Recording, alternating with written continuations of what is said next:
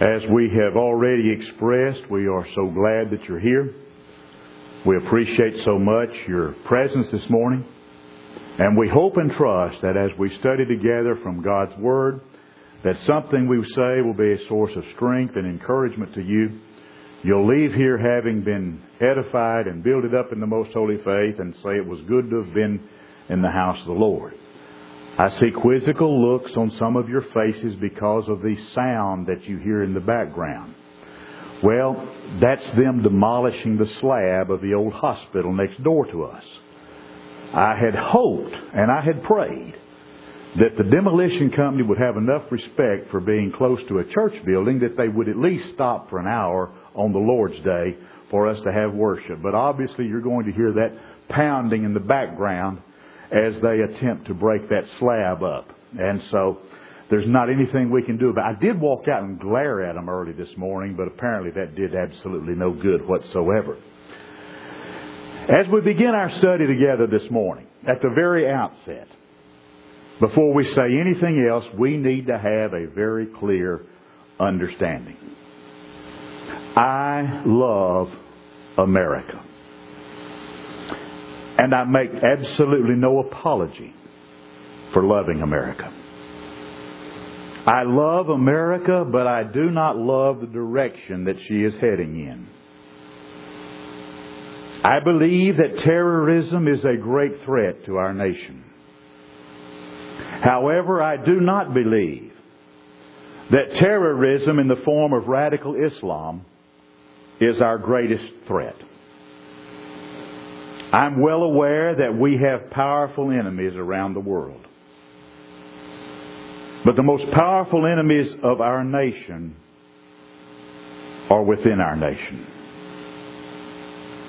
We have become a nation that has forgotten God. We have become a nation where we treat others with the rule of iron rather than with the golden rule of Jesus. There are those in our nation who have a mad desire for power.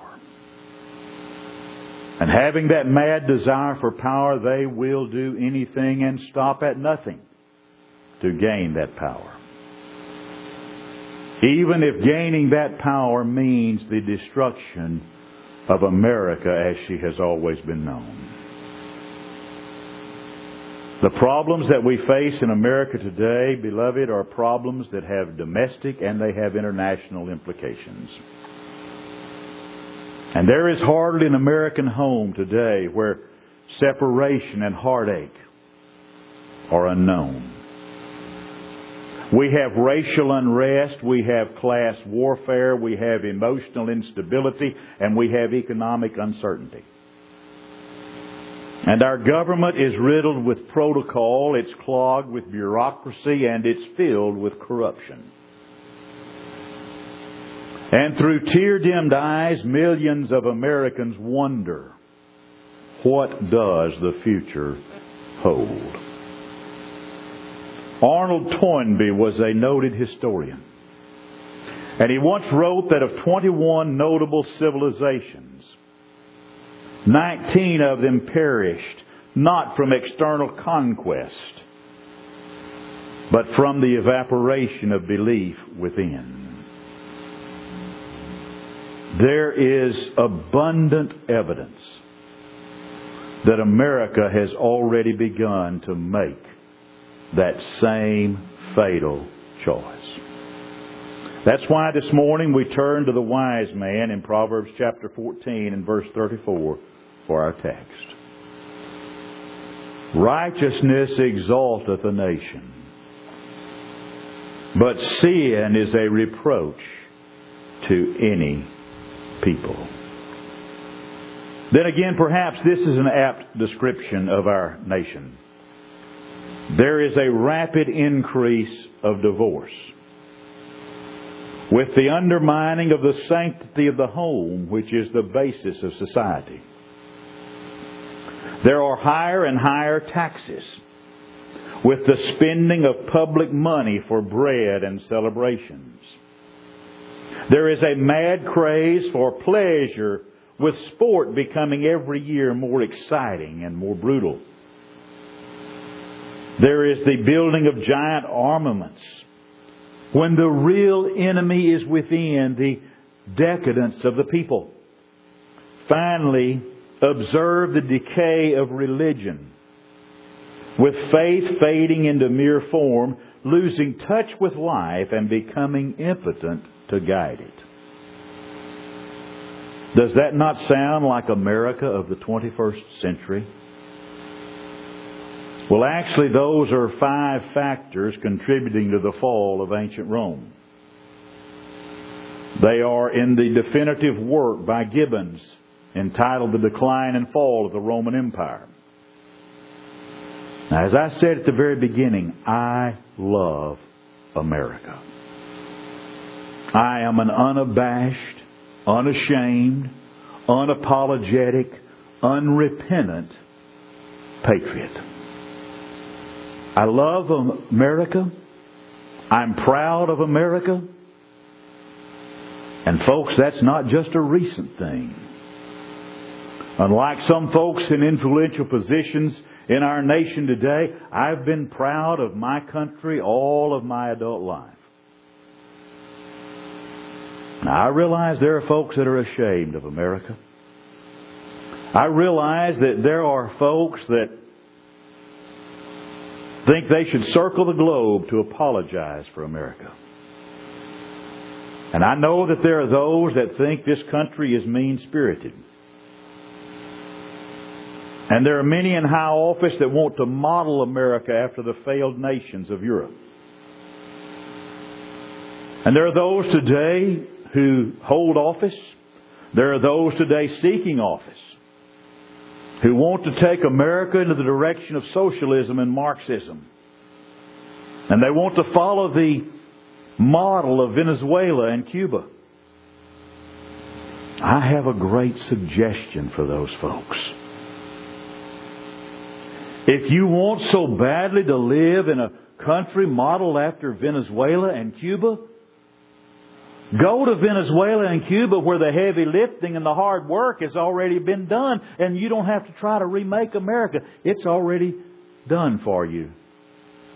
Rather than model America after Venezuela or Cuba, just move. No hard feelings. They'd be happier. And those of us that love America would be a lot happier too. I actually get somewhat indignant. Nah, that's not a good way of saying it. I get a whole lot indignant. Sometimes when I turn on the news reports and I see Europeans speaking evil of America. And I see people in European countries chanting things that are anti-American. Because folks, I was a history major when I was in college. And if it were not for the blood of American soldiers, people in France would be speaking German today. And it makes my blood run hot when I see on television images of people that burn the American flag, spit on the American flag, and speak vile things about the land of their birth. And then the Supreme Court comes along and says, well, burning the flag is protected free speech. And it makes me say, you got to be kidding. But that's the kind of nonsense that takes place in this country today. An apartment management company or a homeowners association makes someone take a flag down from the balcony of their apartment or take down the flagpole in front of their house because it violates the homeowners association rules. And then some Neanderthal comes along and sets fire to the flag on the street in front of that same house or that same apartment building. And then I think of American soldiers that shed their blood and gave their lives, that died to allow that kind of foolishness to take place. I love that flag. And yes, I still get misty-eyed when I hear the Star-Spangled Banner played. And it's because of this deep love And this deep affection that I have for America, that I fear so greatly for her. We often hear and we often sing in groups that familiar refrain, God bless America. And I'm not going to sing it for you, and aren't you glad of that? But the song closes, God bless America, my home, sweet home. It's my home. And I don't want people disrespecting my home. But when I think of that song, a question comes to my mind. What kind of America can we expect God to bless? A great nation may survive a political collapse. A great nation may survive a financial collapse. We've survived more than one in this country. But write this down, it's on the final exam. No nation on the top side of God's green earth can survive a moral or a spiritual collapse. And there are those in our country who want to pervert the fundamental principle of freedom of religion. There have been those in our country who have used this pandemic, or as I like to call it, this present distress, as an opportunity to ban religious services, as an opportunity to ban church assemblies, as an opportunity to even say, oh, you can't sing in church. And yet those same politicians who have banned worship services, who have banned singing in church, who have banned church assemblies, those same politicians have encouraged protests numbering into the thousands.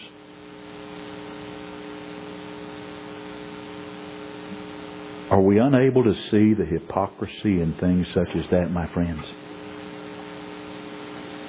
Are we blind to the utter disdain, the outright, downright contempt that some in elected office in this country of ours have toward Christianity? There's another passage I want to read you. All men are created equal, and they are endowed by their Creator with certain unalienable rights, that among these are life, liberty, and the pursuit of happiness. Now you would expect me to give you a biblical reference for that now, wouldn't you? Well, I can't. But it is in the second paragraph of the Declaration of Independence of the United States of America. And that passage is significant. All men are created equal, and they are endowed by their Creator. That passage in the Declaration of Independence is indicative of the fact that the founding fathers of this nation had a supreme faith in the divine Creator, God. And it's evidenced by their reference to the Creator in the language of that declaration. Now, our text we read a moment ago, righteousness exalteth a nation, and sin is a reproach to any people. That's indicative of the fact that in a nation, righteousness is required. And basic morality has not yet been sufficiently applied to politics. It is forgotten that the Bible relates to communities and nations as well as this Bible relates to individuals. And we still have not learned that what is wrong in an individual is also wrong in society. And the reign of righteousness must govern public and national movements if the will of God is going to be respected. Here's a news flash for you. Righteousness is not a concept that is in vogue in America today. You don't hear anybody in the news media beating the drum and making a plea for righteousness. When was the last time you heard a politician speak about righteousness and living God's kind of life, or living according to biblical principles, or living the right kind of life? Now, you get some open mic moments,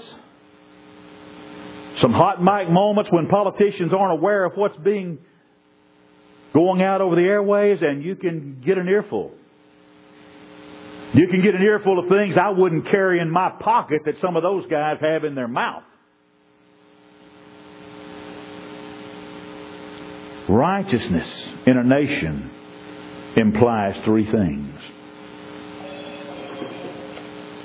It implies sovereignty. If there is such a thing as righteousness, then someone sovereign must determine what that righteousness is. But humanity has a varied righteousness. In fact, varied righteousness in humanity, a better name for it is situation ethics. Whatever the situation is, the ethics of it determine what I want it to be. There is no right or wrong. The thing is, as human beings, you and I would never be able to agree on what is righteous and what is unrighteous. But this book tells us God is an authority on righteousness. Psalm chapter 98 and verse 2, the Lord has made known His salvation. His righteousness has He openly showed in the sight of the heathen. Righteousness implies that there is a standard. Standard of right and wrong. And folks, society today doesn't want a standard. Most of society in our world today won't even admit that a standard exists. And that's the primary reason that the Word of God is being attacked so severely today by unbelievers. At the founding of this nation, this book, the Bible, was held in high esteem. There are direct and indirect quotations from the Bible in the correspondence of the founding fathers of our nation. And righteousness implies a straightness. It implies that there is a standard. It implies a straightness. It's one thing to admit there is a standard. It's quite another thing to make that standard your own standard. But the word in our text intimates a personal righteousness. It intimates a personal morality. Righteousness exalts a nation. Sin is a reproach to any people. My friends, righteousness is a blessing to a nation. To the cynical politician, counsels of perfection that would command conscience in government are simply visionary and impractical. And there are such things as national sins. Sins that are committed by a great part of our nation. And you would expect me to mention things like drunkenness or gambling or sexual immorality or perversions and things of that nature. But I'm going to tell you something else that's a national sin. And that's greed, dishonesty, and corruption in public office. Are you familiar with Diogenes? This means yes, this means no. You familiar with Diogenes? Okay, this means yes, this means no, and this means huh? And I'm getting a lot of huh? Diogenes was a character of mythology. who carried around a lantern looking for an honest man. As God in heaven is my witness, if Diogenes went to Washington, D.C. and went up and down the halls of Congress and government bureaucracy, somebody would steal his lantern. Righteousness is a blessing to a nation. Righteousness is obtained by following Jesus Christ. If we're going to be a righteous nation, and if we're going to ask for God to bless America, we've got to follow Jesus Christ. I want to read the words of the Apostle Paul. It's in 1 Timothy chapter 2 and verses 1 through 6. I exhort, therefore, that first of all, supplications, prayers, intercessions, and giving of thanks be made for all men, for kings and for all that are in authority, that we may lead a quiet and peaceable life in all godliness and honesty. For this is good and acceptable in the sight of God our Savior, who would have all men to be saved and come to a knowledge of the truth. For there is one God, and one mediator between God and man, the man Christ Jesus, who gave Himself a ransom for all, to be testified in due time. We must pray unceasingly. James would write in James chapter 5 and verse 16, pray without ceasing. James would say, confess your faults one to another. Pray one for another. The effectual fervent man of a righteous man availeth much. Paul wrote to pray without ceasing in 1 Thessalonians chapter 5. We must pray at home and we must pray at church. We must pray at midweek services. We must pray while we're driving down the road. We must pray while we're doing the laundry, while we're mowing the lawn, while we're cleaning the house, while we're doing our chores. We must pray when we get up in the morning and when we go to bed at night. We must pray at every opportunity.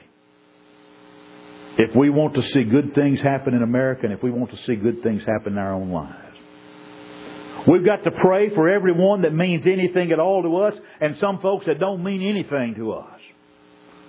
We've got to pray for our mates. We've got to pray for our children, for our family members, for our brothers and sisters in Christ, for our leaders in the church, and for our leaders in the nation. And if we pray long enough, and hard enough, and fervently enough, and faithfully enough, God will change things for the better. We must never, ever doubt the power of God or the power of prayer. We've got to live righteously. Look again at verse 2. That we might live a quiet and peaceable life in all godliness and honesty. That's what God wants out of me and you. God wants us to be godly, holy, righteous people.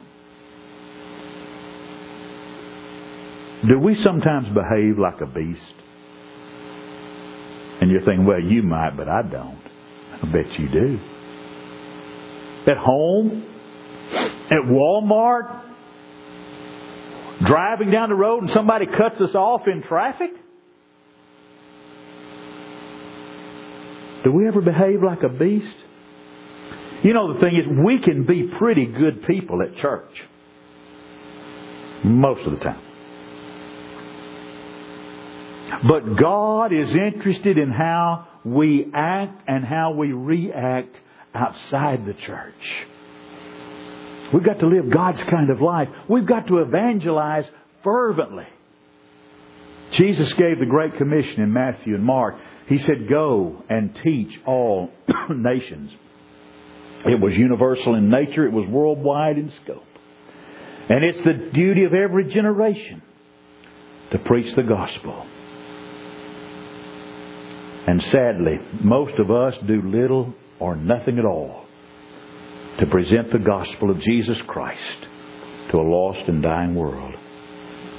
The unbelieving world out there, the world of the heathen, the world of the secular progressive is out there shouting their message from the housetops, and oftentimes the church of God is barely whispering the gospel of Jesus Christ. God does not expect us to do everything, but God does expect us to do something. Jesus will show through in our lives because He's bigger than we are and lives inside of us. John would write, "Greater is He that is in you than he that is in the world." The great question this morning is, are you following Jesus Christ? Is Jesus Christ the Lord and the Master of your life?